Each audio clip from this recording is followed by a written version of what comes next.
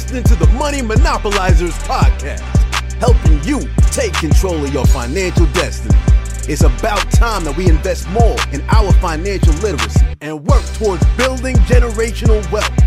If you think you're ready to do the same, then you've come to the right place. Alex, Marlon, y'all ready? Let's get this bread. What's good, everybody? It's Alex Kamunya here. We are back with episode 88 of the Money Monopolizers podcast, and I'm here with my co-host, Marlon Walls. Marlon, how you doing today, bro?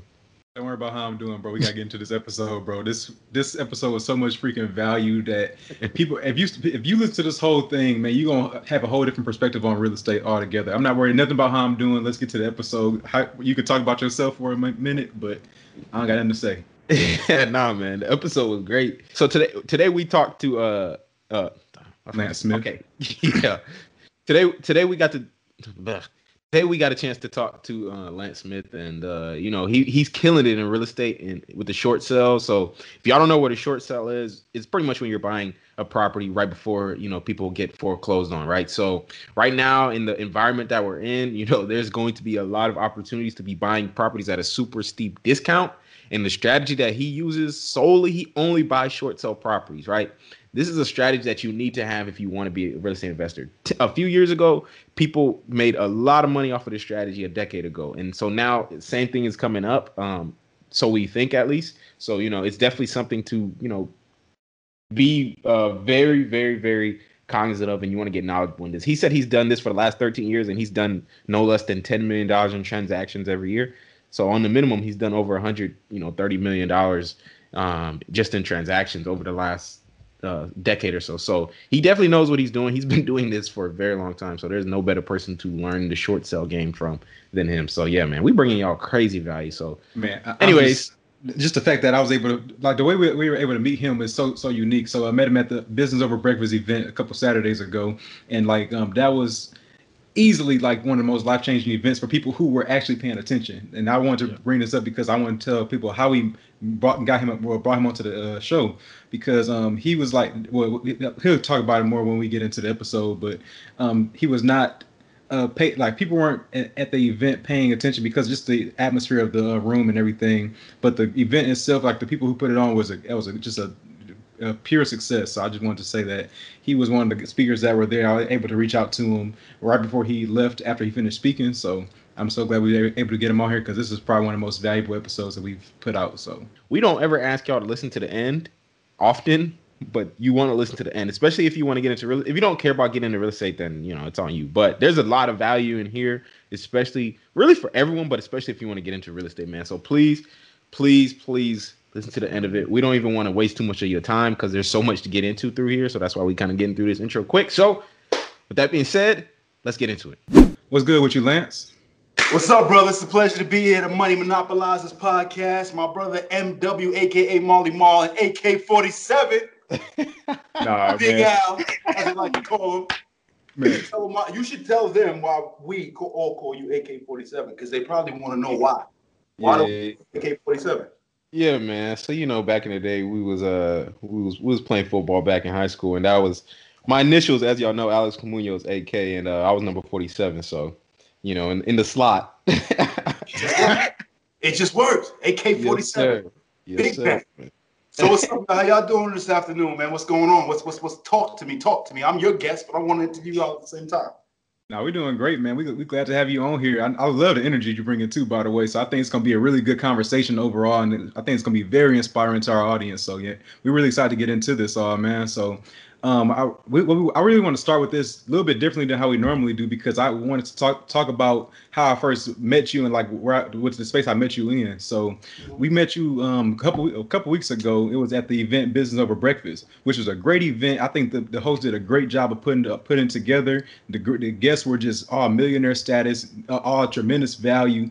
It was so much gain, so much knowledge that was given. They did a great job doing that. But when you were up there, it stuck with me so hard, because when you were speaking, there were some people in the audience that were not ready to receive what you were saying in the room. And I say that because like some people were actually like talking over you, like you had to continue to stop and say, I'm giving y'all $1 million worth of game, and people are not even paying attention. And I don't know how that sat with you, I kind of had a feeling of how I did because of how you were responding, but it was just to say that I don't think everybody in there was like ready to receive what you were saying, but it was so powerful to me that I want you to talk about it on here just for a brief moment. So can you talk about that a little bit? I want to see where you want to go with it. What do you mean? Responded. No. Okay, I didn't want to give it all, but hey, there was one moment where we're talking about the foreclosures that were going to come of age at some point in this near future, and some people are going to be victims, and some people are going to be the people that can take advantage of it. The people that were listening in that room were going to be the people that could take advantage. The people who were in the room that was talking over you and weren't paying attention, they're going to be the ones that were going to be the victims being taken advantage of. And you had to point out little things like that. So I wanted to talk about it because I mean, it was just very disrespectful, in my opinion, on the part of some people. So that's what I was answering. No. Understand, right? So personally, it's not my it's not my job, nor is it my responsibility to tame a crowd in a house that I was invited to, right? So I came there with one particular reason, I was invited there for one particular reason, to talk and speak on a topic that I'm very familiar with, that I'm an expert at. And those who were there to receive that information were there to receive that information, right? So firstly, there were a bunch of speakers, right? Speaking on all different topics. I mean, we had ranges from Turo, which is like, you know, the car rental arbitrage business, to different variations of insurance. And then, you know, Airbnb, and then, you know, the trucking industry and trucking place. So you had many speakers from many different facets of different industries, all doing relatively well. They're successful in that space. So whatever that they ended up bringing to that event was their knack, their niche, their specialty, their product. So everyone wasn't necessarily there for what I was looking to offer, just as everyone wasn't there for what each particular individual was there to offer. And that particular venue in and of itself, the Business Over Breakfast, it was held it was a more relaxed environment, right? So, you know, alcohol was being served early in the day, mimosas and things. It was a beautiful thing. It was Sunday, and people were kicking back and winding back. And you got to understand that right now we're at a place where events and gatherings are just starting to open up since COVID, right? I know we were in Texas, and a lot of people came from other areas of the country. And they finally, for the first time, had the ability to let their hair down. So you'd find any excuse in the world to get out of your house and do something different. Then on top of that, you're in an environment where the venue is actually a club at night, right? So there's a bar, there's a huge, beautiful bar, alcohol serving, bottles are being popped everywhere. So that was the vibe, right? Being that was the vibe, I wasn't expecting people to be fully intentful on receiving the information, especially by the time I got up on stage, because it was like, what, 4:30, 5 o'clock, and that thing had been going since 9 in the morning. And the alcohol was since around 11:30. So, you know, it wasn't, I wasn't necessarily intending on, I guess you say, getting the crowd to be fully receptive to everything that I was saying. My ultimate goal is to actually speak to one person, help one person develop a mindset and open them up to the opportunity that's here, you know, what's coming, share my story, what I'm successful at, and bring everything to the stage, whether it be, you know, my successes, my failures, because it's not all lollipops and rainbows, like a lot of guys like to tell you. You know, the microwavable millionaires, I like to call them.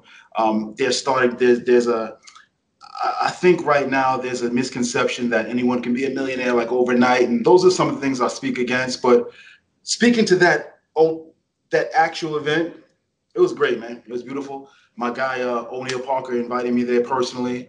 A lot of great speakers. You know, you had a Tia Blair. We ended up chopping it up, and I know that's one of your buddies. So it was a lot of good networking for me, and I loved it, man. It was a positive experience, and all I really wanted to do, if I have the ability to take one person and change or open their mindset to what's about to happen in this economy, in this country, because I've seen it before, we're all a product of it, then I did well, right? And I believe that as long as you do good, you will do well. So my intent when I got on that stage was to do good, and ultimately that'll help me do well. And that obviously created that bridge between us, right? There was a gap that was there. You weren't familiar with me. I wasn't as familiar with you. So that bridge that was created there ended up being this. And like we all know, your network is your net worth. And I'm trying to expand mine. You're trying to expand yours. So we good, man. The event was beautiful. I loved it. Business Over Breakfast. I hope they invite me back the next event or whenever. I'm always down, moving the culture forward. And that's pretty much that. I do my thing and I try to help others do theirs. And that's what we about, man. We got to get together. And the thing about you guys and what you guys are doing in the space that you're in, the money monopolizer, the money monopolizer, right? Yes, sir. The Money Monopolizer podcast, man, that's a game changer. Because based on, your ages, you guys are in your lower 20s. I know Alex is like, I'll be 25 next week. I'm like, relax. Just say you're 20.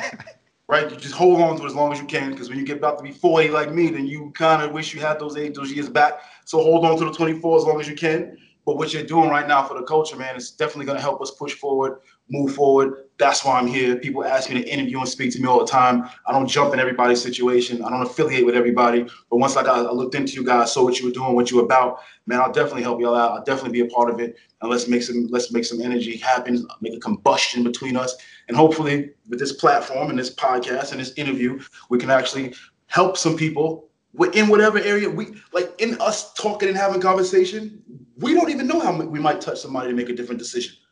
Yeah. That ultimately it is a step in their journey for them to become successful, so they can monopolize some money too. You know what I'm saying? That's a fact. Yo, I would have thought the way Marlon was talking about it after he talked about the event, I'd have thought you was in there throwing commotion, throwing tables around the way this was describing. I was like, yo, I gotta hear the story, man. This man was so he gassed you like, yo, listen, this was gonna happen. He's gonna get him on the interview. He's gonna come on some King Kong energy. I know what's gonna happen. He's gonna be tight. He's gonna curse things. I'm like, I know what you're trying.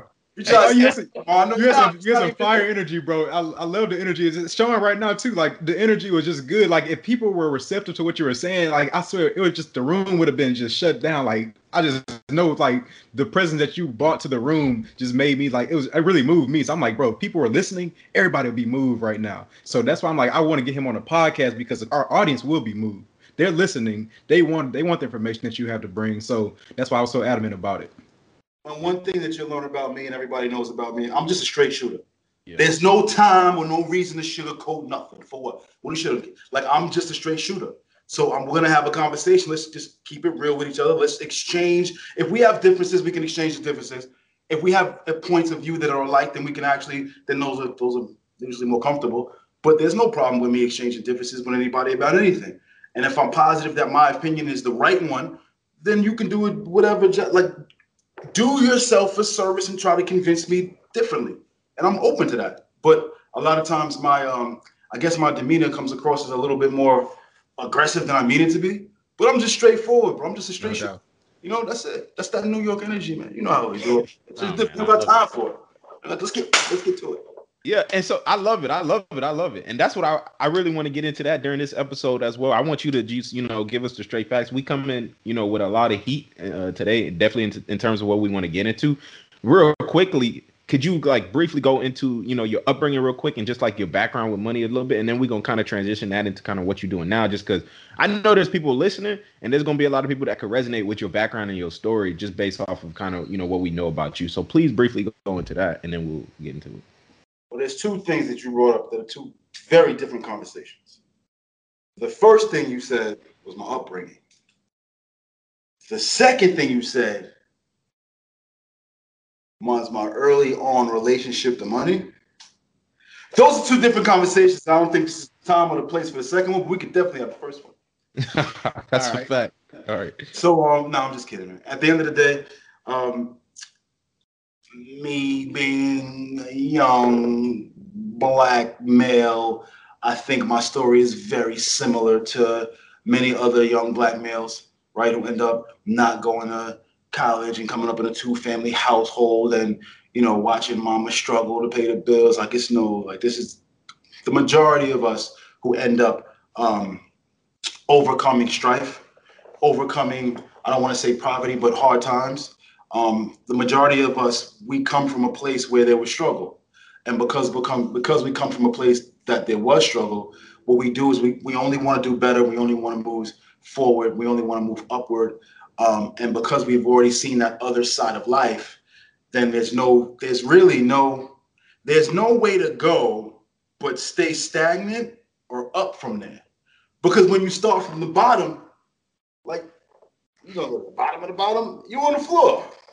So there's only one way to go up or stay on the floor.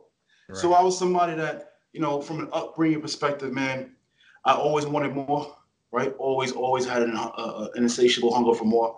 I was raised, like I said, single family household, predominantly by women, right? So it was my mother, my grandmother, my godmother, who had raised me. I had a childhood that was a lot different than many others, especially from our demographic or our culture, because I had the luxury at a young age to have, you know, a stepfather, so to speak, that he was a corporate executive, right? He was a corporate executive. He wore suits to work every day. He made tons of money, worked on Wall Street, right? Very astute. You know, I remember him getting picked up in limos to go to work in Manhattan. And, you know, we had the big house, the pool in the back. But like I said, that was my stepfather, right? So I had a stepfather, and then I had a biological sister that was my younger sister that was actually his child. And then, you know, he was married to my mom through my childhood. So they got married when I was at a young age. So there was anyone could see that being that this was my stepfather, there was a stark different relationship that he had with my sister than he had with myself. The one that he had with me wasn't the same, right? It didn't feel the same. It just wasn't the same. And, but the good thing about it was, throughout my childhood, I saw this black man get up every day, right? I saw him put on suits. I saw him go to work. He would take me on trips to his job. Like, he would take me to his company and, you know, on Wall Street. And I remember going to the Mint a bunch of times and watching money be printed, you know, riding in limos and fancy restaurants, the white tablecloths as a child, and reservations, and, you know, like, these are the things, vacations, like, these are the things, having vacation houses. These are the things that I saw and experienced as a child growing up. So I experienced these things at a young age, only to ultimately have a shift, right? Have all that taken. Mom and dad split up, becomes a thing. Now the other side of my family comes from a more, I guess you say, harsh environment, right? So it wasn't the, you know, no more limos, no more seeing a male figure go to work in suits in corporate America. Now the examples that I see of men and those within my family are doing the street thing, right? So now I no longer live in that household, no longer living in that area. So now there's a complete whirlwind change at a very young age. And I'm talking early teens, maybe not even teens, maybe 11, 12, around that age. Now there's a difference. And the difference now is things are difficult, right? The restaurants are over, right? The vacations are over, right? The friends now look different, because the friends that I had in the other schools, the private schools and things that I went to, that type of school setting were different. They didn't look like me as often.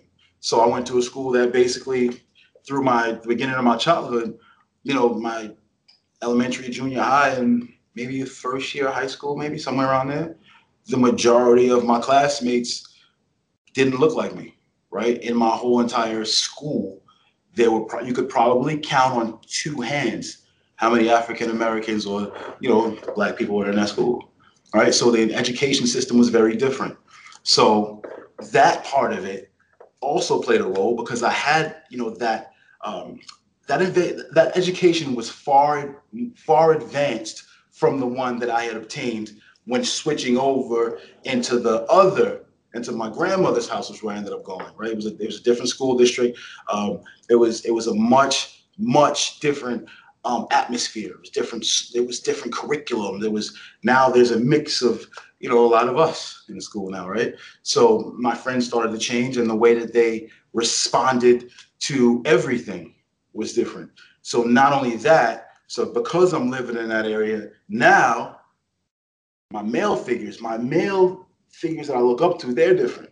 They're products of their environment. So what are they doing? They hustling and getting it however they can, right? And I get introduced to that at a young age. And those things ended up helping to shape some of my hustle mentality, along with the corporate background that was already instilled in me. And I'm taking these things and taking these lessons from childhood through adulthood, and I'm kind of playing both sides. What do you mean by playing both sides? Well, to my strengths, I would use my education, right? Obviously, because now, like I said, the curriculum is very different. So now that I'm in a curriculum that's a much slower paced, I'm far more advanced than the majority of the people in my school. So I can close my eyes and I'm still 2 grades ahead. I don't even got to show up. I'm on honor roll because of the education that was provided. I was already just leaps and bounds ahead. Yeah. So I just got to show. Now, basically, what does that do? That gives me free time to, because school's not difficult. I'm not studying like that. Everything's easy, right? Not only that, the household that I came up in before was very strict. Like you couldn't walk into the, like, if you had, and you walked into the household where I tell you that was, I guess people would call the finer things in life, you wouldn't, anything less than an A, like you're, like there's a problem. And I was a victim of, as a child of, physical abuse and things of that nature. So I was, used to get my ass beat when I didn't get an A. So I didn't want to get my ass beat all the time. So I ended up getting the best grades I possibly can and bring them home. So I had no choice to do great at school, right? So now I'm in a place where there's a lot more freedom, right? So I can do pretty much what I want because I came from such a harsh environment. When I move into the one that's actually love in the house and, my family member, it's just a different vibe. It's a different thing. I mean, we're going around the corner to borrow sugar and borrow bread, but I'm loving it. Like the love is here. This is my family. This is what I love, right? I don't have the pool. I don't have, all the fancy clothes anymore, but this, like where I'm at right now, and I'm running around stealing bikes but this now, this is my family. These are my cousins. Like this is I'm loving this part. So, having both of those backgrounds, both of those. Now, if you follow me, then you'll understand that street side, like I'm telling you, the hustlers and the things now they're my mentors. Now, you ready? So they're my mentors now. I already got the book smarts. These are my mentors. And now, with the combination of those two things, man, because corporate America in the street, I figured out pretty much the same thing. The same thing. There's a direct, it's like a highway. It's like a street, it's parallel. Corporate America in the street is pretty much the same thing. What do you mean it's the same thing? Well, the rules are pretty much different. They just have different levels of, I guess you say, different tickets for infraction, right? So corporate America, you can make as much money as you want to make. And, you hear all the times about people in business doing cutthroat things to shut down companies and things of that nature, and people doing cutthroat things in business to, and then what happens, like at the end of the day, the biggest thing that people fear in corporate America when they do something wrong is like court cases, typically, right? Fines, court cases. In the street, when you come with that background, like the ramifications are different. Things don't go well, it might be off with your head, right? So if you have the ability to understand how to navigate corporate America, but you have the discipline, right? And you have the fear of ramification that comes from the street, as well as the mentality to understand when somebody's trying to play you or somebody's trying to get over, and understand when you're bringing on team members. When you're bringing on team members, it's very similar in corporate America or just running a business, period. If you're bringing on team members, you're going to want to vet them, right? You're going to want to make sure that they're loyal. You're going to want to make sure that they hold integrity. You're going to make sure that they hold the same morals as you. You want to make sure they're hard workers. You want to make sure that you can trust them. You want to make sure it's very similar. So if you have the ability, like many of us do, because many of us become leaders at a very young age, is the wrong thing. Like how often when I would guarantee you that you guys would be the guys in your neighborhood, like when you would jump on the bikes with the kids and be like, where we going? And be like, Marlon, where we going? They look at you and you'd be like, you'll be in the front and then you'll lead the way. Yeah. AK, they look at you like, listen, after school, what's the plan? And they'll look up to you and ask you what the plan is. Little do you know that those are leadership skills that you developed early. They just weren't and then it's up to you to nurture them, and how you nurture them is how it ends up playing out. See, many of us don't even realize that we're leaders early, but we do have to be following leaders to learn, but we end up just following, not leading anything, right? So what I'm telling you guys is I know that you guys are actually leaders, and the things that I'm identifying with you, these are the things that helped me become successful in corporate America, in business as an entrepreneur, and having my antennas up all the time, and looking a man in his face and figuring out what's really going on with him, and somebody trying to cheat you, or like those are the things that you recognize, and those are the things that you realize. So, like I said, it's just we can go into this for hours and hours about how being an entrepreneur, running and having a team in business and in corporate America are very similar, if not the same, as that of the streets. It's just, well, what's your product? What are you selling? What are you selling? What are you pushing to the people? What are you involved in? And do you pay taxes on it? It's really it. There was I love that entire segment right there, just leading up into who you were, but also talking about the leadership piece at the end. That was so profound for me because I think both me and Alex were resonating with that big time, because we know how we used to be leaders back in freaking junior high school. We were just like doing something as mundane as running laps on the track. We'd be the one that's leading the pack, and the coaches are saying that's your example right there. Follow their lead, do what they're doing. They're the ones that are disciplined in regards to condition, speed, and strength and conditioning and stuff like that. It's at a very mundane level, very low level, but the principle still applies to the fact of leadership.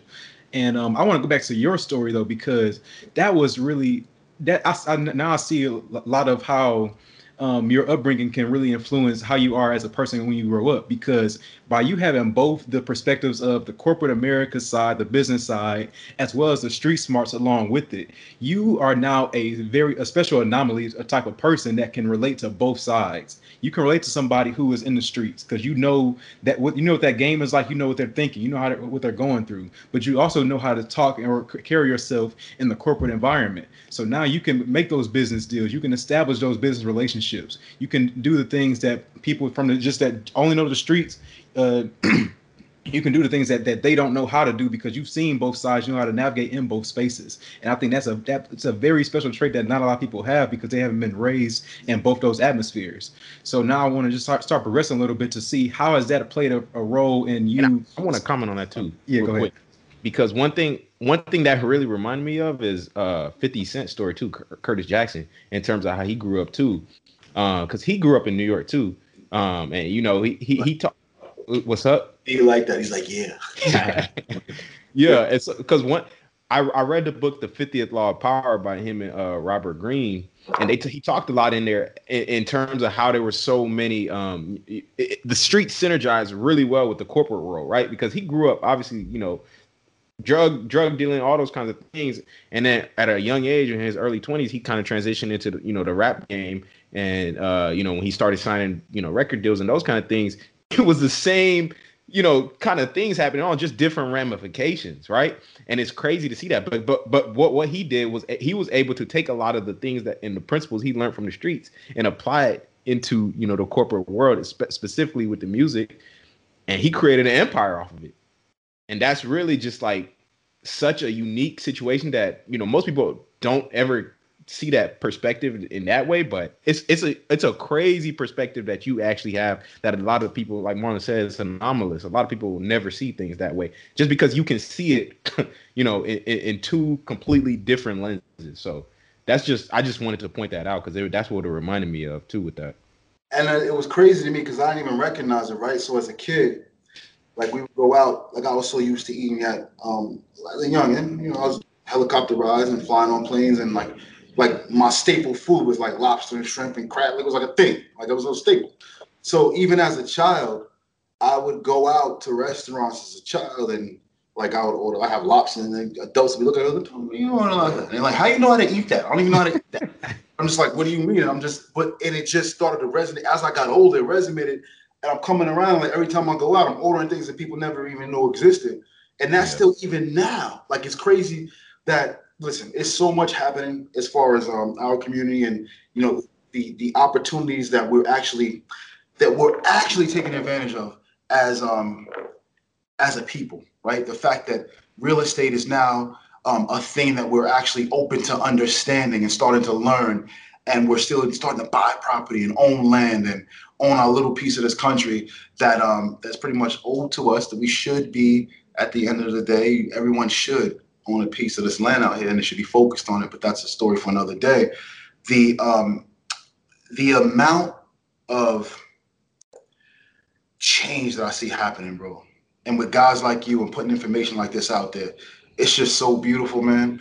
And it's a situation that, as a child, so many things that I experienced, remember, those all got snatched away from me. Yeah. From that situation that worked between mom and dad. So all that was now taken away. But now I want it back. So now in my teenage year, like, I want, first of all, I have a role model now. I want to be that guy. Like, ultimately, I want to be the guy that got picked up in limos every day, had custom suits made for him, who was shining his shoes, right? Who got shape-ups and haircuts and the Barber King to him all the time. Like, I want to be, like, the briefcase. Like, this is what I saw. The trench coat, the overcoats, getting on and off the train, going to Manhattan, walking in the buildings and saying, hello, Mr. Smith. I want to be that guy. No doubt. See, y'all want to be rappers and hustlers and ball players. Nah, I want to be the guy because that's what y'all see. Now, I saw that. That was cool. But, see, when I saw the ball players from the stands. I saw the ball players from Madison Square Garden sitting watching the game. Majority of people were watching ball players solely from their television. I want to watch games like this all the time, my whole entire life. When I watch a game, I want to go to the game and I want to sit in I want to go just like this is all I want to see. I want to see Patrick Ewing like I see him right now. Yeah. That was instilled in me as a kid. So when I couldn't have those things anymore, I knew that I had to figure out how to make that my life. Yeah. So the things that fascinated people when it came to cars and gold and jewelry and all the rest of that stuff, that played out. Like that played in my life, and it played, but it was never the ultimate goal. See, many times we get distracted by the successes of people and the belongings and the material things, and we get so blinded and we get so blinded by those things that we leave out, forget, negate, or totally discount the fact that it took work to get there.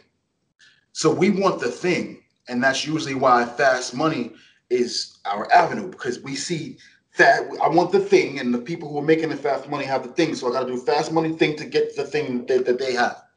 And that's our only role model.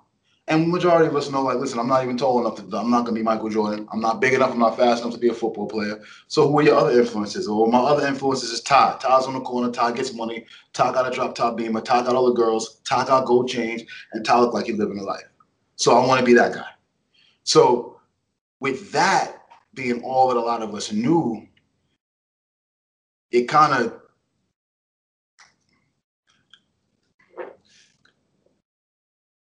it made me realize how different I was than everybody else at a very young age, because they were focusing on being that thing, and I was focusing on, like, making you work for me so you can get that thing and I can do what I want to do. Yeah.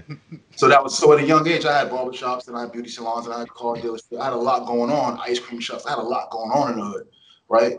And I was doing my thing, but I was doing my thing only, like, there was a means to that end. Like, I actually wanted to be involved in real estate, and I figured that out early. And I did everything you can imagine outside of it, knowing that there was going to be a day that I was going to hang it up. And that day had come, and I hung it up. And when I hung it up, I made a direct transition into the real estate industry, and I never looked back. So I think my motivation came from a place of having, losing, and wanting again. Yeah. See, a lot of times that we get focused on the wrong things because we've never actually had anything or much. So what we end up seeing success as is usually something that it's not even success. It's usually what we deem success, or the things that the trophies and the accomplishments that successful people have, like, we directly associate those things with their success, not realizing that those things that they show you, those are just byproducts and rewards that came with the success that they got, but the ultimate success was not getting that thing. See, the thing that they have, like, they don't even want it. It's not even a thing to them. So the designer is not a thing to them. The car is not a thing to them. The jewelry is not a thing to them. But to you, it's everything. And because you make that your everything, you end up being nothing typically because you're focused on the wrong thing. And I just never focused on the wrong thing. I focused on what I didn't have and I wanted back, and I knew the life I wanted to live. Because I knew the life I wanted to live, I knew that I had to figure out how to get there. And me amassing or accumulating funds, however I did, would ultimately get me there where I didn't have to have a boss one day and I could rule and I could control my own destiny. I could be financially free. But then this real estate thing in it. And it was like, yeah, I found it. I found it, fell in love with it, ran with it, took everything that I knew from the entrepreneurial standpoint, the skill sets that I've learned and the traits that I learned. And needless to mention that my stepdad that was in corporate America was also heavy in real estate, right? So I saw those things, and having everything taken away is the biggest motivation to make or break you, to get it all back or fall flat on your face. It's the worst thing to have something having to take away and having to experience it. And that's what an underdog is. You got to get it all back. And in hustling, first of all, that was the biggest get back. The biggest get back was getting back to that life that I wanted to create for myself. Then the second get back was all the time. Well, you used to in the street. You're used to the ups and downs. You're used to taking losses and getting back up. So it's nothing to me. I'm conditioned differently at that point. You know what I'm saying? I'm conditioned for the losses. It's nothing to a loss, something that would seem devastating to somebody else. I snap back. It's a bounce back. It's nothing. I'm used to it. So coming from that environment that I came from, I was just so used to losing that when I won, I didn't even necessarily see it as a win. I just saw it as another step. I didn't see it as a win. See, people judge they judge from a distance what I got going on, and they judge certain things that I do and certain things that they actually see as wins for me. But those aren't wins for me. Those are just steps in the process. Yeah. Right. So it's just that's my thing, bro. My thing is understanding and being prepared for it. Any day, everything being taken away. What would you do? Half of us would jump off a project building, right? Because we're not used to this. There's no character of resilience in us. We don't have that trait. And just winning and losing. It's like double touch. Okay, sometimes I win, sometimes I lose. And you have to develop that type of skin to be any type of business owner, any type of entrepreneur, any type of CEO. You have to be comfortable, just as comfortable with the losses as you are with the wins, but you just know how to navigate the wins. So the wins end up being more wins, but it also is a gamble. And the losses they're gonna pop up. You don't win every day, but the goal is not to lose every day. Yeah. But you gotta know how to handle them and pull yourself back up and get back to it, no matter what. And if you can't, that's not your thing, then go for that application. This is higher. Like that's it. This world is not for everybody. This entrepreneurial thing, this CEO thing, this running a company and running a team and being responsible for people and having employees and managing payroll, like this is not for everybody. And leasing space and being concerned about other people's well-being and health insurance, and that's not for everybody. Like it's not for everybody. And I don't wish it on everybody. Shit, there were times that in life and in business and stuff, I started to question whether or not I want to keep doing this thing this way. So we all have to find out. We have to find out. There has to be a deep enough why. Obviously, you guys know that. You have to find a why. Like, why are you doing this? Outside of that, you got to figure out if you're really built for this shit. Because if you're not built for losses, go get a job. Period. And let someone else feed you. And let someone else financially dictate your future.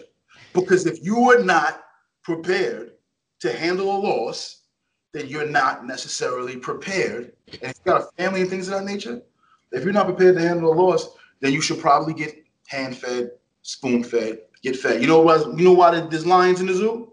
The lions in the zoo, right? Because they can't take care of themselves. There's lions in the wild. So the ones in the zoo, they do their thing. But guess what? Because they're fed, there's a small space they can find to. And there's only so much they can do. But they're fed every day. Now, the ones in the wild, oh man, they got to figure it out. They got to figure out the whole pride. You got to take care of it. And if you elect to take care of a pride and take care of a people and you want to be king of the jungle, there's certain obligations that come with that territory. And those shoes are too big for some people to fit. And now you see a lot of people thinking that they're, I'm a CEO, and I'm a boss, and that's like the thing, right? Come on, son. Relax. You never seen nothing. You never seen no struggle. Why? Because you created an LLC. Now you spent $600. You a boss. Okay. Right? So it's more than just creating an LLC and establishing some business credit. If in fact you want to develop a company or have people work with and for you. And if you, as an individual, realize that you do not want to hold onto that type of responsibility, if you realize that the thing that's called success is actually directly associated with the thing that's called failure, if you don't realize that those two things come together, it's just you. Success and failure are like this. What you actually have to ultimately do is make them separate, right? As much and as far as possible, as often as possible. And then the better you are at creating a wedge between success and failure, the better you are at business. Because at the end of the day, it'll always do that. And then what you gotta do? No, man, that's real. Come on, bro. Hey. I had you go. He was like, bro, I'm glad you talked about the wins and losses though, because that we did a whole episode on talking about in terms of is entrepreneurship actually for you, right?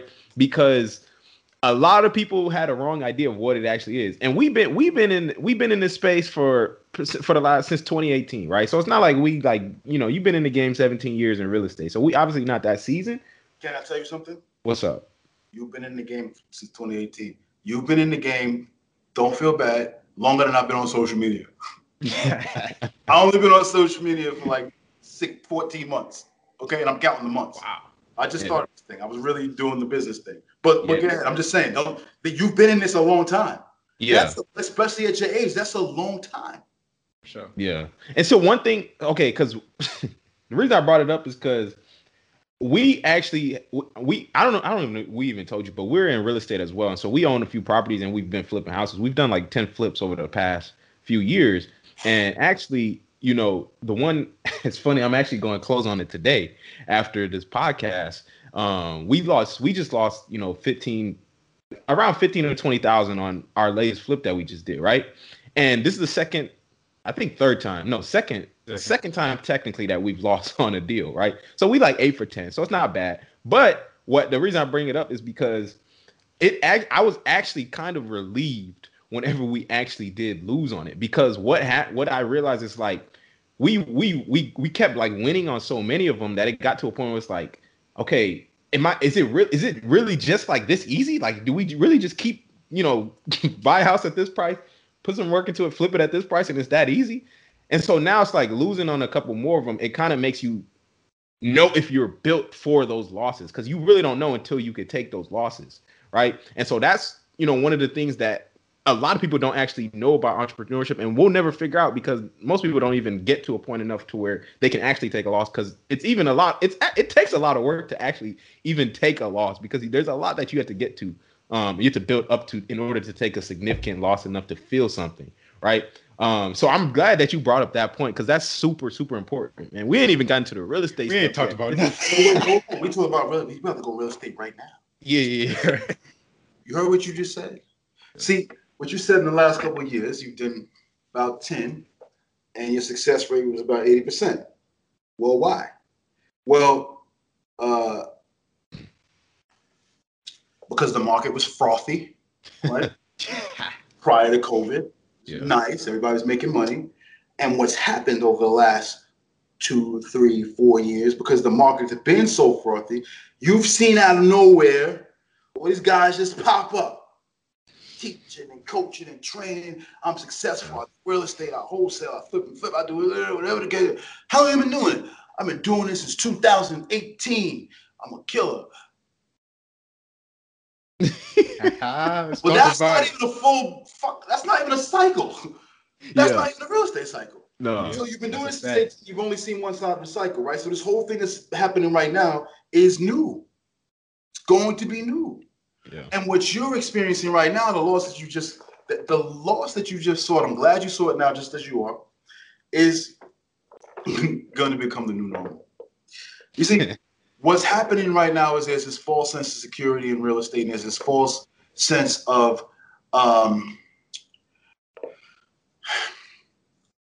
market conditions that are going to sustain. So people, they're under the impression that, you know, the cost of real estate and equity is being created on a daily basis because there's scarcity, and because there's scarcity, you know, prices are going up, and because prices are going up, the market's going to do great for so long, forever. That's what they think. But what's happening is now you have investors coming into a market that's booming, intending on making a lot of money. But the problem is that they're overpaying. Yeah. Yes. What do you mean they're overpaying, Lance? There's always a price of real estate, and real estate always goes up. Okay, great, stupid. Check it out. They're overpaying because right now we're in a time where property values, it's unprecedented what properties are selling for right now. Because you have a combination of two things. Interest rates being ridiculously low, Mm-hmm. the demand for properties being high, and inventory being low, meaning that there aren't many houses on the real estate market. There are people who are qualified to buy houses, so they're looking, but there aren't that many houses on the real estate market. And interest rates are historically low. So because interest rates are so low, the buying power that someone has is now tremendously raised. So someone who, if you, at the interest rates that where homes are being offered right now, interest rates in the 2% range, twos, lower threes. So now you got someone who makes, I don't know, your median income, depending on where you are in the country, you make 40 grand a year. And now you could probably qualify for homes, $300,000 properties. Whereas 40 grand, where the interest rate before was in the 5s and 6s years ago, that 40 grand a year probably ended up getting them $180,000 house, right? So that because the availability of funding or money is there, people don't even care what they're offering anymore, as long as it's affordable from a payment perspective, which is driving prices up. Yeah. Along with, well, we just said there's no inventory. Well, Lance, Mr. Real Estate Guy, why is there no inventory? There's no inventory because people aren't in a rush to sell. Who's not in a rush to sell? Okay.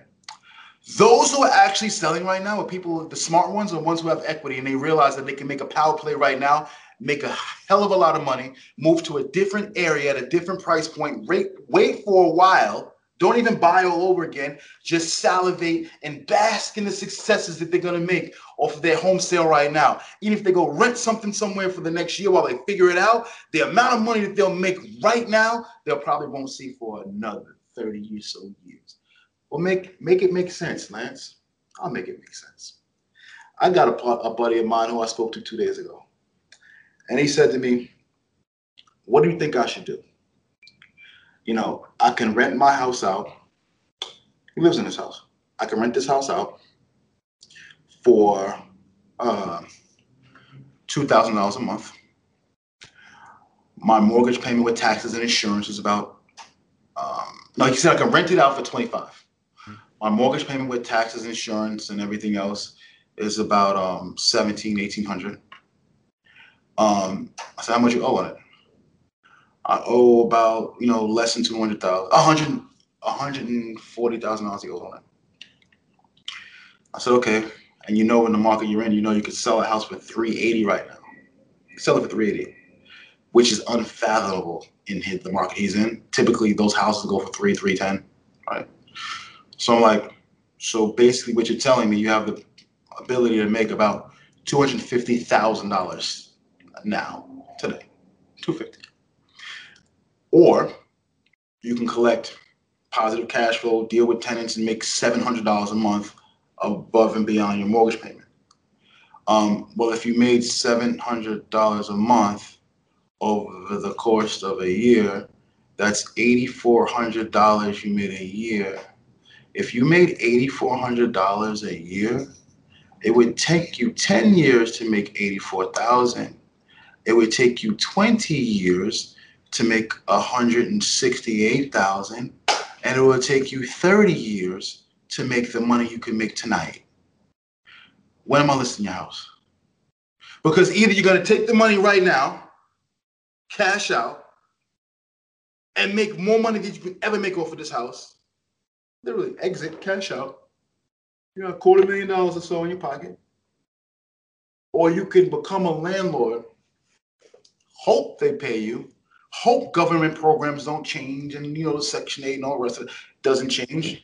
Hope that the tenant that you actually rent to keeps their job for the next 30 years, depending on who they might be. Or you can cash out right now. And even if you don't want to wait, even if you don't want to jump into another piece of property, and I know that you can rent a house similar to you in a much better area, and you can spend $2,000 a month. You can take your time. And that $2,000 a month, you go lock in somewhere for a year, you'll spend $24,000 over the next year. But you're still walking away with nearly $250,000 that you never will see while you figure it out. And because the market's about to do what it's about to do, and he's smart, he knows, you'll then end up capitalizing on your gain that you caught now by buying a property discounted because you rock with me. See the house that I'm telling you about that he's selling for 300, probably 380, maybe 390. Oh yeah, I got him that house for $150,000 a few years ago. And I sold it to him at that price renovated a few years ago. And he's actually going to be at my event. I made him come. I said, well, I was going to phone. I said, you got to come to the event too. And I'm going to use him as an example. So when I tell you that real estate investors who became successful over the last couple of years, they've never seen the up and down of the market. I'm telling you that because with the loss that you just caught, lack of inventory. I'm going to go back there now. Lack of inventory. Interest rates being low. And there being a buyer pool actually looking. Okay, so what's happened over the last year? Over the last year, banks have allowed people who have mortgages not to pay their mortgage. These agreements have been called forbearance agreements for the last year or so. In that forbearance agreement, the mortgage holder basically said, hey, Marlon, you're having problems right now. We get it. You don't have to pay us. You can go a whole year and not pay us. Not only are you not paying your mortgage company, they're not even reporting to your credit report that you're not paying them. Yeah. Okay, so you're not paying the mortgage company. They're not reporting that you're not paying them. So your credit score isn't plummeting. You're becoming conditioned to not paying. The worst thing to do is become conditioned to not pay where you live. Because by the time they come back around, it's like, okay, cool, you can start paying us again. Wait, nah, I like this not paying thing. What you mean? Not only are you like, I like this not paying thing, you're like, well, when you made me comfortable by telling me not to pay, I kind of didn't have, remember I told you I wasn't working. I kind of didn't really have any ambition to go get a job because you weren't making me pay anyway. So all those people who didn't go out to find jobs because the country was pretty much, it made it very comfortable with PPP loans and extended unemployment and stimulus checks. It became very comfortable for people not to pay for where they live and not to have to go work. And it was a great thing. Party's over. Now that the party is over, the same people who didn't go out and find work, smart ones went out and tried to find some type of work, but I guarantee you, I'd say 75 to 80% of them are not making the money that they made prior to COVID. How about how many businesses shut down? Business owners who didn't come back and can't come back. How about the employees of those business owners that still don't have jobs? And the ones that do have jobs, they're making less money. Those are the people I'm talking about. So these people, you think they don't have mortgages? So what happens when they get back on the phone with the bank a year, 14 months later and say, okay, the forbearance was great. Here's my paperwork. Here's the documents you asked me for. I want you to extend this thing for me. And the bank's like, Matumbo. No. No. We can't extend this again. We gave you 14, 15 months. You ain't figured it out yet? No, and I'm still not working. Check this out. What we're going to have to do is we're going to have to sell that house. or we're going to start the foreclosure proceeding. Sell my house. Yeah. Now, some people were smart. I didn't have to pay the bank, so they were just putting the money away. Other people were blowing it left and right. Some people are prepared for this rainy day. Either way, you're not working, and you can't prove to the bank, because once you come out of that forbearance agreement, in order for you, right, to get back on track, what do you have to do? Well, just like when you bought the house, you have to prove to the bank that you can now afford it. For them to modify your loan or approve your forbearance to give you a new payment, you have to submit documentation showing that you can afford the house that you live in. So what happens when they ask you, they request the documentation for you to show that you can afford the house that you live in? Well, you're still not working, or maybe you are and you make less. But you see what happened when you bought the house? You bought the house and you lived a different lifestyle, right? You bought the house and you figured that you had a mortgage payment you could afford, and now you're making some money. So what does that do? So now I got that under wraps. I know how much money I make every month. So now during the time that you own this home, you go out and you get a car loan. You get that loan from Mercedes. And then your girlfriend or boyfriend or husband, they want a car. You co-sign for that because your credit is good. You co-sign for that car loan. Now you got 2 car loans in your credit. Now your kid needs a co-signer for school. You co-sign for that. And now you got credit cards up the wazoo because you bought a house. Now your credit is amazing. Everyone's issuing. They're all approving you for credit. So you got credit cards, you got car notes, you got a mortgage. Guess what happens when you go to the bank? When you go to the bank and the bank says to you, show me the documentation that you can provide that you can afford this house. You give them the documentation and they look at the amount of money you make and they look at your obligations on a monthly basis. Tell me about these car loans you got. Tell me about these credit cards. Oh, you still got student loans?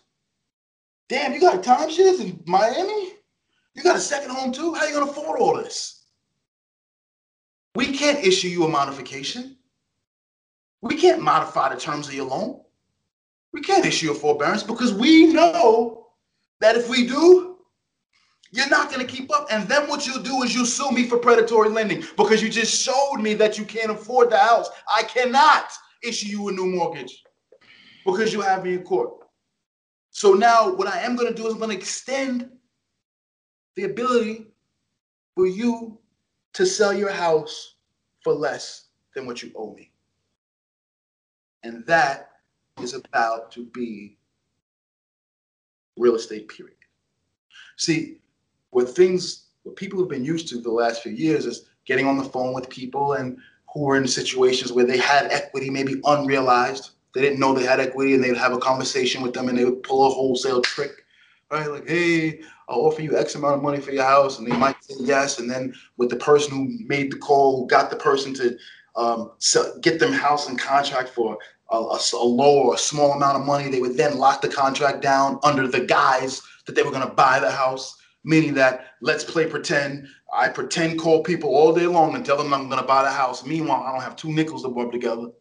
When my sole intent was to only get that house in contract, only to provide that contract to somebody else that actually has money, make the money in the middle, and cut the person who actually owns the house out. That's wholesaling, period. And that's like, at the end of the day, I'm not judging it. Not my thing. That's just what it is at the end of the day. It's an arbitrage game. That's it, right? So that's been the business. Why has that been the business? That's been the business because people had unrealized, untapped in equity, right? They didn't know. And because the market was doing so well, there was plenty of opportunity for guys to get in quickly, issue a contract to someone else, quickly get it closed, quickly make a couple bucks and keep it moving. Well, what happens when the equity position isn't the same? What happens when people who actually own these hard assets, they own these properties? Well, the whole thing, wholesale things has been marketed so well, they even know what you're doing. So when you call these sellers, they're asking you, they're telling you whose program you bought because they bought it too, because it's popularized now. So as you have conversations with people who you thought or think are going to sell you their house for nothing, they're trying to beat you at your own game, and they're playing a game with you. But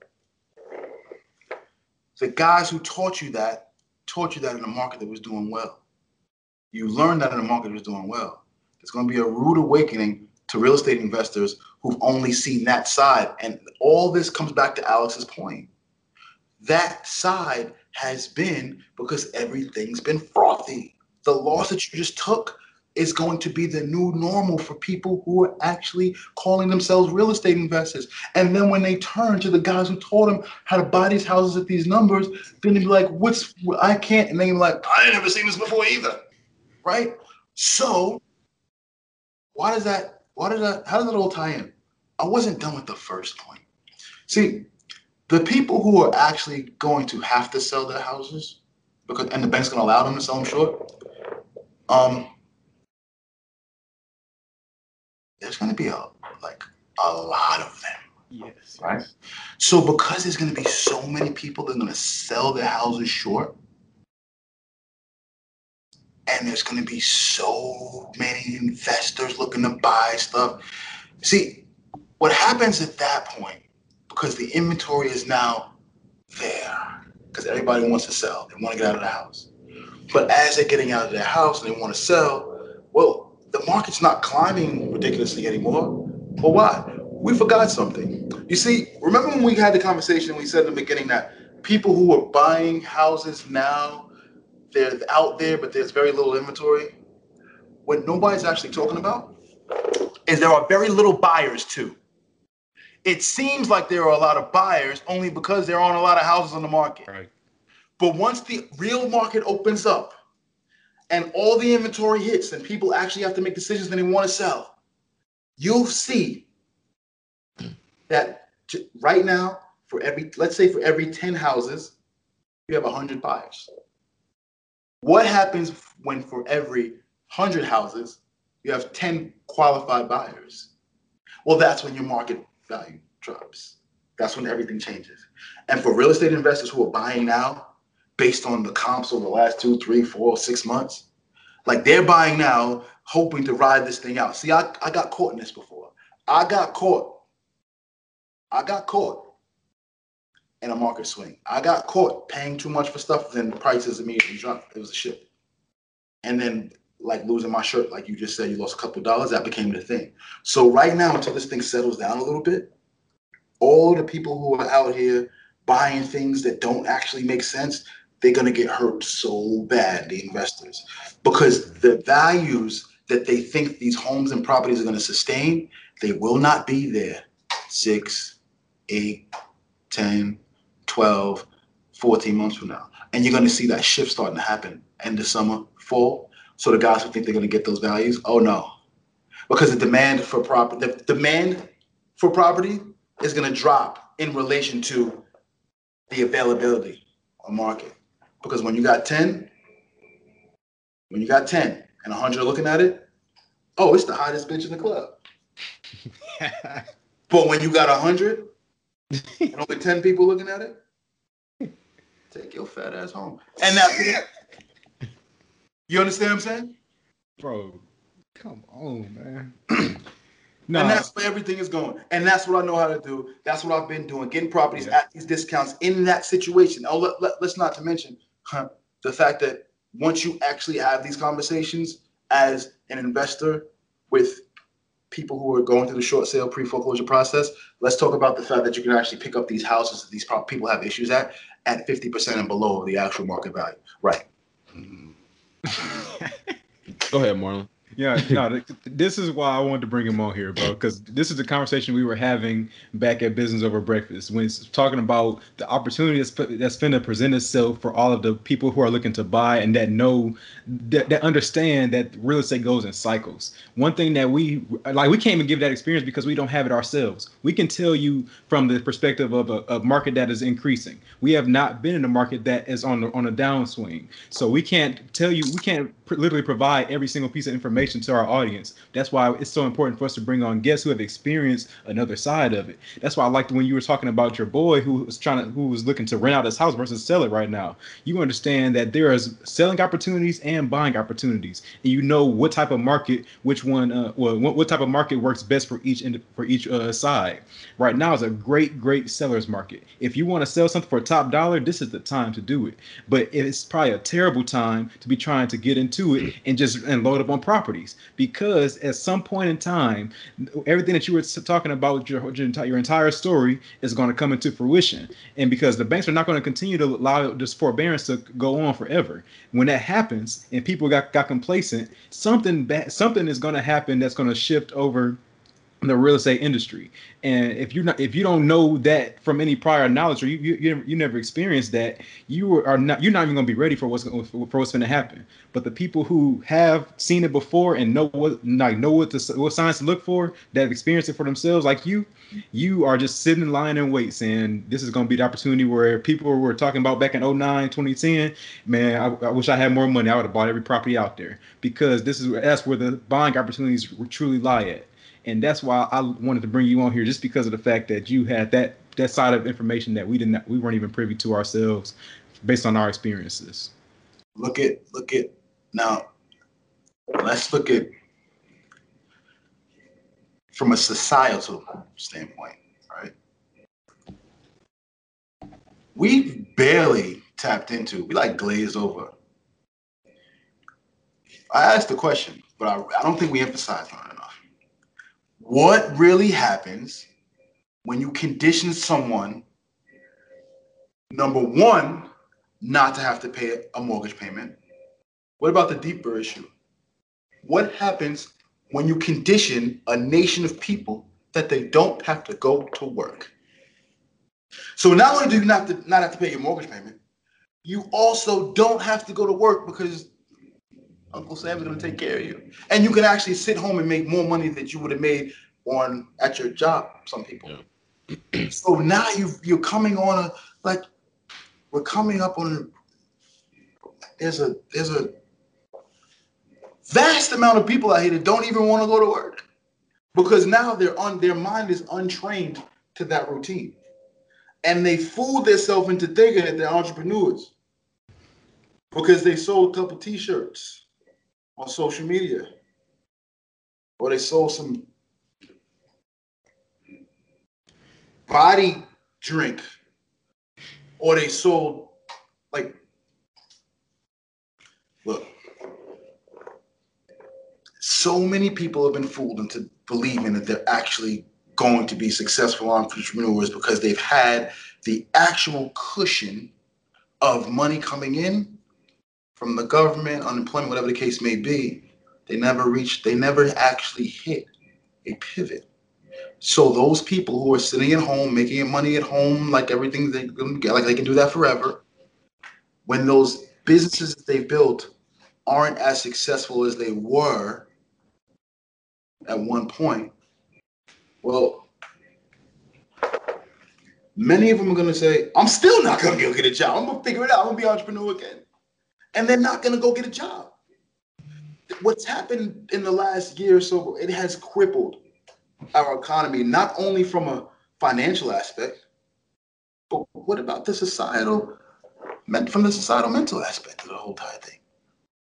Like, do we actually think about that side of it? Like, people don't want to work. And I'm not saying, listen, we already know, yet rock your side hustle until you actually make it your main hustle. We get that. Entrepreneur, we get it. Great.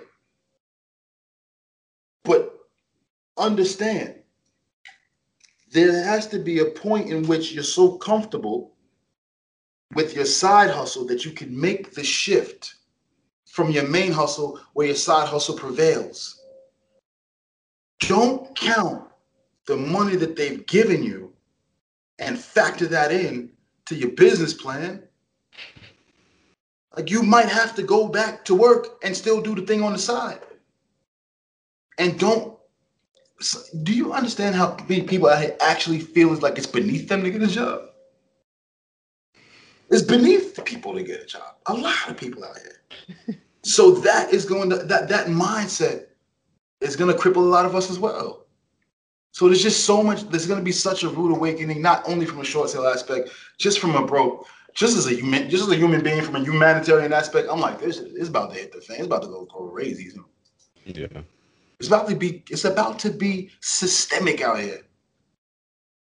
And if you got a couple dollars, listen, if you got a couple dollars, put it away for a rainy day. I would advise you guys, unless you guys are getting a super steal on a deal and they're giving it to you, don't even bother. Yeah. And I would tell anybody, unless you're stealing it, don't even bother. Period. Unless you have a different strategy. If your intent is to fix and flip within a couple of months, you have to get it priced so low that you feel like you stole it for the person and you feel bad about the person you bought it from. If you don't walk away from that negotiation, that situation, feeling bad, like, oh, I kind of got it too cheap from the person that you got the house from, then don't buy it. That's a fact. So what? I like that you brought that up because we had this conversation last year when COVID had began because we were kind of trying to decide whether, because one thing we were doing originally, we was buying rental properties originally, but then we kind of pivoted last year in terms of just deciding to completely flip, just based on, just taking what the market gives you, right? And so one thing that we talked about, was deciding it whenever we were thinking about whether we want to flip or anything or continue buying rental properties, we thought about the fact of, whenever, this does turn around, and then obviously, the government printing money and all those kind of things kind of went into that decision as well, into, helping us say that it'd probably be a good idea right now to flip. But even right now, prior to last year, we would never have done a flip that was just in this market in San Antonio, nothing over $200,000. But right now, just based off of, what, kind of how the inventory looks, we are flipping a house right now that's going to be a $450,000 to $500,000 flip that's going to sell in June, so this month. So it's not something that we bought it a few months ago, so it's not something we're just like, holding out for a long time. But the reason I bring this up is because it's like, obviously, it's like the market is always going to give you one thing. In 2010, it's a lot different from 2021, right? It's a completely different. It's the same game, but it's a different strategy. It's like the NBA in the 90s versus the NBA today. It's like the same game, but it's a different strategy. And so one thing. Explain. What do you mean? What's the difference? So because he talking like he was around. Well, this is the research. I did some research. Tell me why this is different. In 2010 versus now, or are you talking about the NBA now? NBA. I don't care about the NBA. I'm talking about real estate. The reason I'm saying real estate is different is just based off the fact that, 2011 years ago, you could have bought things at a significant discount just based off of coming off of the, the cusp of the housing market crash, right? Versus now, obviously, it's the complete opposite, right? Now you're not buying anything, especially if like, there's people that are trying to go buy stuff on the MLS and all those kinds of things. It's like there's very hard to find a discounted deal that's going to be a good deal. Like you're saying, people are overpaying for stuff. Back then, it was a lot harder. It was a lot more likely to buy something at a good discount. Today, it's like, I saw actually a video you posted. You were talking about how REO properties today are going for 15% higher than, I don't know what time frame you talked about, but you said it was 15% higher. And so right now, investors and the middlemen, like you said, they're getting priced out, right? Because now people are just coming in and they're like first-time home buyers coming in buying the properties themselves, as opposed to, just because they know they can use these kind of loan programs, 203K and, the FHA Streamline, and all these renovation loans, try to fix the property themselves and just cut out the middleman, because that's just what the market is right now. So it's a completely different environment. Does that make sense? That's kind of what I'm talking about in that regard. I can see why you want it to make sense. Yeah. So please tell me why it doesn't. I'm gonna tell you, because for your 2008, but for your 2010, there was also a 2007. So what happened in 2007, you weren't privy to, but that led to what happened in 2004, 5, 6, and 7 led to what happened in 2010. Yeah. Similar to right now. Right. So how is it any different when I'm telling you, I'm actually telling you it's not different. This time next year will resemble what you're talking about. Yeah, I see the difference. No, I'm just talking about buying though.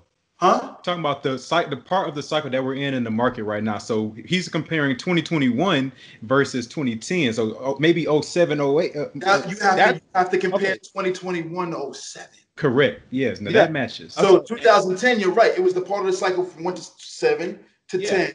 So this comparison should be more so to 07. But 07 created the opportunity for 2010. Yeah, which is 2021 is similar to 07. Correct. Yeah. 2018, 19, 20, yeah, 2017, 18, 19. Right? That's your 405, 06. Yeah. Yeah. And so, exactly. okay. Oh, go ahead, Mark, because I was gonna go somewhere with that. Oh, no, go ahead. Go ahead. Yeah. I'll just comment on what you said. Yes. The reason I say that is because obviously back then, like in terms of, because what I wanted to get into was kind of how you're staying competitive in this market. It sounds like, I mean, just based on what you said, your strategy was just if you can't get it for a discount, then just throw it away, leave it alone. So it's like, how are you finding deals, you know, in the market that is so saturated, and so, you know, a 2021 type of market right now? How are you still finding, you know, properties? Because you talk, like I said, you talk about how 15% markups on REO properties, you know. Okay, you ready? Yeah.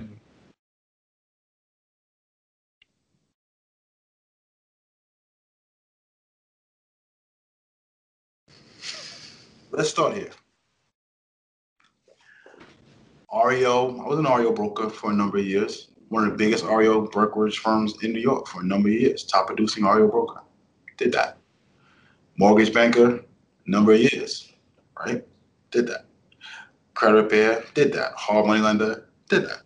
All those things, construction company, everything pertaining to real estate. Let's put a check mark on all of that.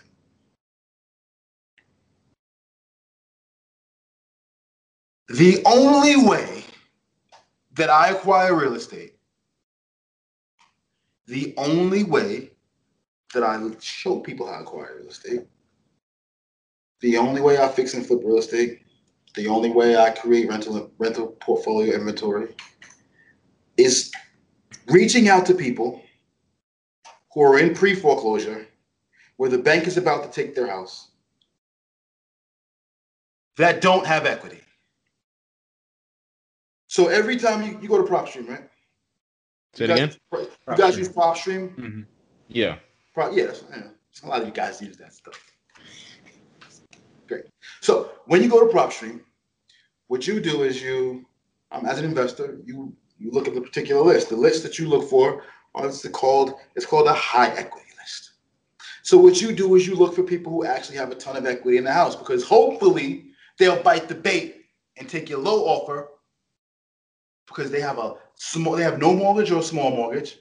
And then what your job is to do is go in and have a conversation with them and offer them a little bit of money for a house worth a lot more. See, things just ain't the same for gangsters. Because what I do is I might go into that same software, which I don't, but I could. I'm not sure people how to do it, but I can go into that same software. Yeah. And every time you create a list of people who have equity. I create a list of people who don't have equity. You see, I create a list of houses where people have mortgages on them. The mortgages that they have, they're behind on, and they owe very close to or more than what the property is worth. Well, why very close to? Well, if they owe very close to what the market value is looking like on PropStream, then there are probably things wrong with the house that I could convince a bank that need to be repaired, which will obviously show the real value of the house, which will be a lot less than what they owe. And by the way, they're in the pre-foreclosure process. They're about to lose the house anyway.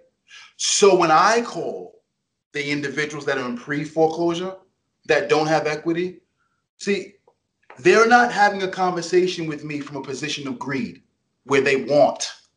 They have a conversation with me from a position of need where I'm helping them. See, I'm helping them with get a monkey off their back, because the monkey that's on their back is the fact that a few weeks or a few months from now, their house is going to go to the auction. And when it goes to the auction, an investor is going to buy it. You see, when their property goes to the auction, let's use a round number. Let's say your market. Let's say someone owes $300,000 for a property. Let's say it's vacant. They haven't paid for over a year. They owe $300,000, but it's vacant. Because it's vacant, Maybe they haven't paid in 2 years. People have, there's vandals has gone in and ripped things out of the house. There's graffiti on it, there's boards on it, windows are broken, kids partying. Maybe a little fire happened, a couple of small fire in the back before. So what happens is they know that they left the house however long ago. Well, why did they leave? Well, maybe they left because they lived there. Maybe they left because they were landlords and their tenants stopped paying them and they stopped paying the mortgage and they were done with it. You see, I reach out to those people who have mortgage issues. And when I reach out to someone who has a mortgage issue, they then put me in contact with their lender. The bank, yep. And then when we get in contact with their bank, we say, hey, listen, bank, this house is worth nowhere near what Mr. Jones owes you. It's actually worth this. It's worth, he owes you $300,000. It's worth this whole $150,000. That's what it's worth. Or maybe this whole $100,000 because it's in back. This is what it's worth. Now, Mr. Jones or Johnson, whoever the Mr. is in a situation that if the property goes to auction, then what happens at the auction, someone's going to pick up that house for $150,000, right or wrong. That's true. Someone's going to buy it. When that person buys it for $100,000 to $150,000, say they picked it up for $100,000, they buy it for $100,000. But remember, I told you Mr. Jones Johnson owed $300,000.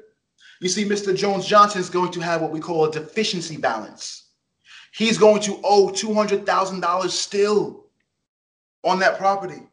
What does that turn into? Liens, judgments, garnished bank accounts. So now he has a $200,000 deficiency judgment that's going to follow him. And if he owns another piece of property, they're slapping it right on that house too. Coming for the bank accounts, everything. So now the person who got the house at the auction, they're great. They go in, they do the work, they fix it, they flip it, they do $100,000 worth of work, they enter it for $2, they sell it for $3. But Mr. Jones Johnson is screwed because at the end of the day, he's running around with that judgment, that lead. Now, the only thing he can do to get rid of that is what? Bankruptcy. Really tear his credit up. But you would never call Mr. Jones Johnson as a wholesaler, as a real estate investor, or real estate agent. This is why I'm successful, because y'all will never call him because y'all don't know how. See, making the conversation happen between Mr. Jones Johnson, him authorizing me to talk to his bank, and then me negotiating with his bank, it's a process. It's a process. That process, as soon as it starts, it actually slows down the foreclosure process of the bank taking his house going to auction, slows it down a little bit. So now it gives me time to get busy and start negotiating with the bank and make a viable offer to them. More suitable, obviously, in the investor's favor than theirs, but they'll take it. So Mr. Jones Johnson, when the house actually gets short sale, which is that process that I'm telling you about, there is no deficiency judgment. There's no balance. There's no nothing. He walks away scot-free. You see, the $300,000 that he owed, even though the house was sold for $100,000, that other $200,000 that he would have had liens and judgments and garnished, that's forgiven completely. So when I call Mr. Jones Johnson, and make him aware of the situation, how I can help him as an investor, it's called a Christmas call. Right. When you call Mr. Jones Johnson or send him a letter, or get him on the phone and say, I want to make you an offer for your house, it's usually called harassment. This is why. This is what separates what I do from what other guys do. And this is the only way I acquire real estate, teach people how to acquire real estate. And I've done this. I don't want to say 10,000. I don't want to put a number. But let's say I've done this since 2007 going into 8 consistently. And there hasn't been a year that I've done less than, even in the beginning, I haven't done less than 10 million in deals. Even in the beginning. Now I'm in New York. I'm in New York. The price point's different. 10 million. No, that's not even a lot. Let me say 10, 3. Acquisition price. Yeah, there hasn't been a year of less than 10 million. So 130 million. It's maybe way more than that. I'm just honest. And that's 130 million. Now I'm talking about in deals. Yeah. Property, we're not gonna do that other thing, because that. No, we're just talking about property acquisition costs on an annual basis, more than $10 million. So when you do that consistently, What do you think it feels or looks like when you actually see another one of these files and you're just pushing them through and you're pushing buttons, you're just hitting the bank up to negotiate? How difficult do you think the whole process is? Oh, it's simple because it's my only business model. So what I do. So being that I've done this, even while the market was frothy, think about it. While you were running around talking to people who had equity, I was still leaving them alone. I was still talking to people who didn't.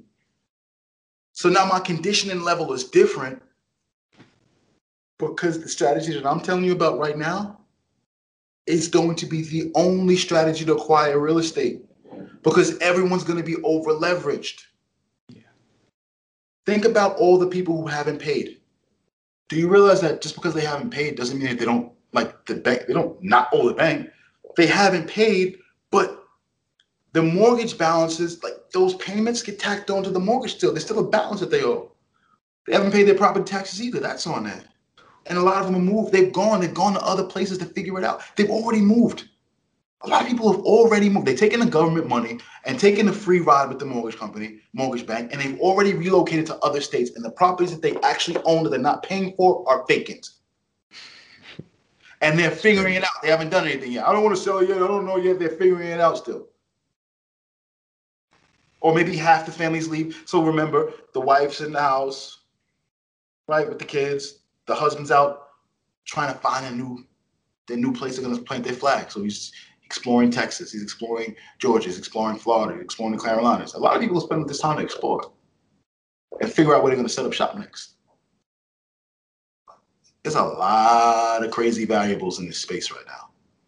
And it's all going to come to a head because the fact of the matter is there are millions of people whose mortgages are in default that are going to have to sell, but they're not going to be able to sell at market value and at market value and pay a real estate agent and take care of what they owe the bank.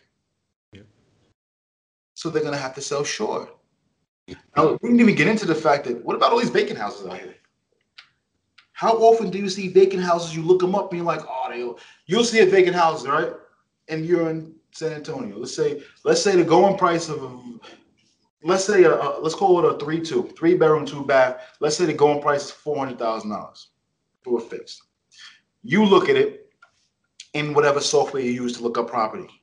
When you look it up, you're like, oh my God, this person owes $320 on this house, but it needs $100,000 in work. We can't do anything with that. This person owes $250 on the house. It needs $100,000 worth of work. There's probably no money to be made. We're gonna leave it alone. I'm calling all those people, and I'm negotiating short with them. And believe me, I'll probably end up getting for $100,000 to $125,000 because it's vacant. That's the low-hanging fruit in this game. I'm not even tapped in. We're still talking about people who occupy their properties.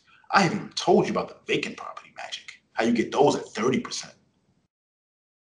of the after repair value. But you gotta know how to navigate the strategy. It's the only strategy I do.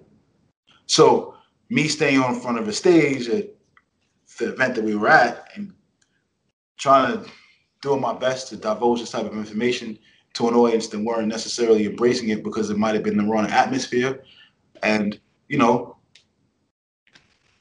right bus, wrong seat type situation.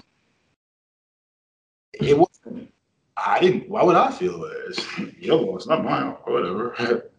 You know what I'm saying? But this is what it is. And this is what I teach. This is what I show. I got a 4-week program. It's called my Short Sale Closer program. It's live. Just like I'm talking to you guys right now. I'm talking in front of a whiteboard with banners. I'm going through this whole process for 4 weeks. 1 night a week for 90 minutes to 2 hours. And I teach everybody this entire strategy from beginning to end. And once I teach them, blow their mind, I offer the opportunity to mastermind mentor them for the next 12 months to make them ultimately successful.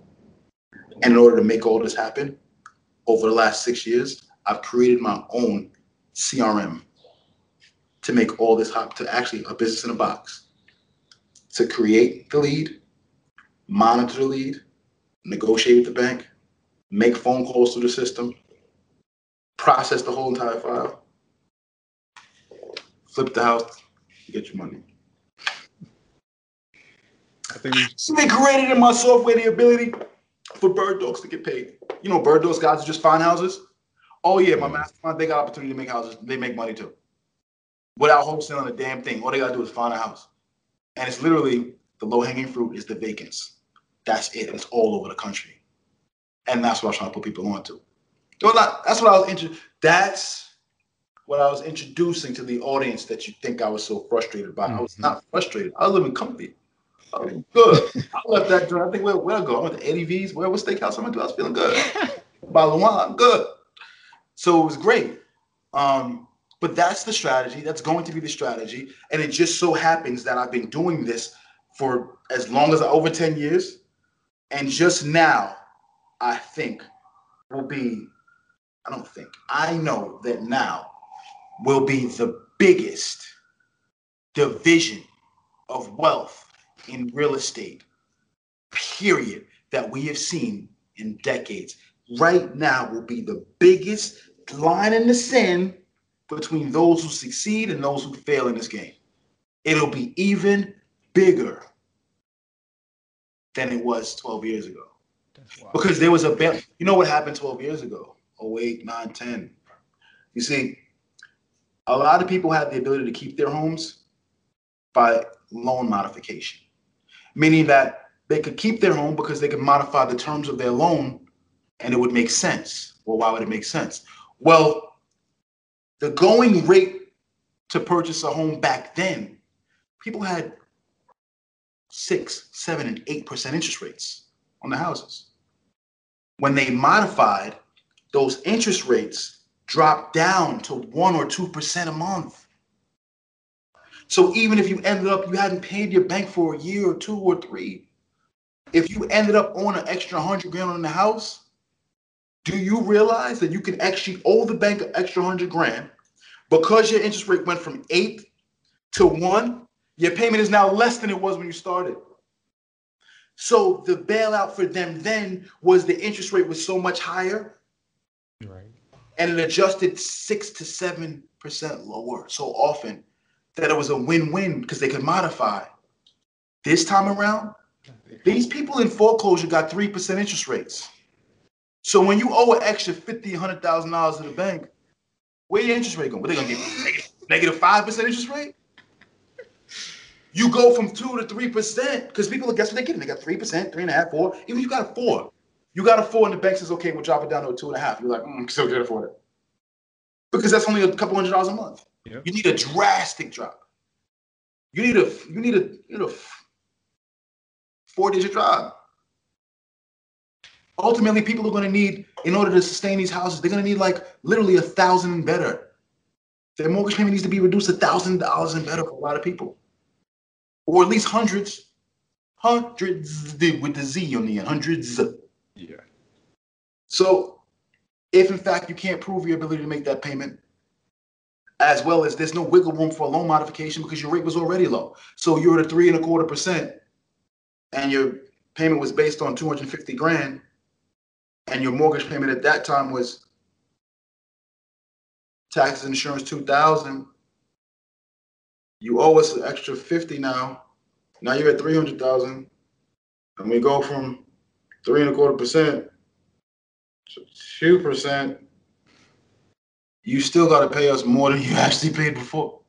So it's a catch up.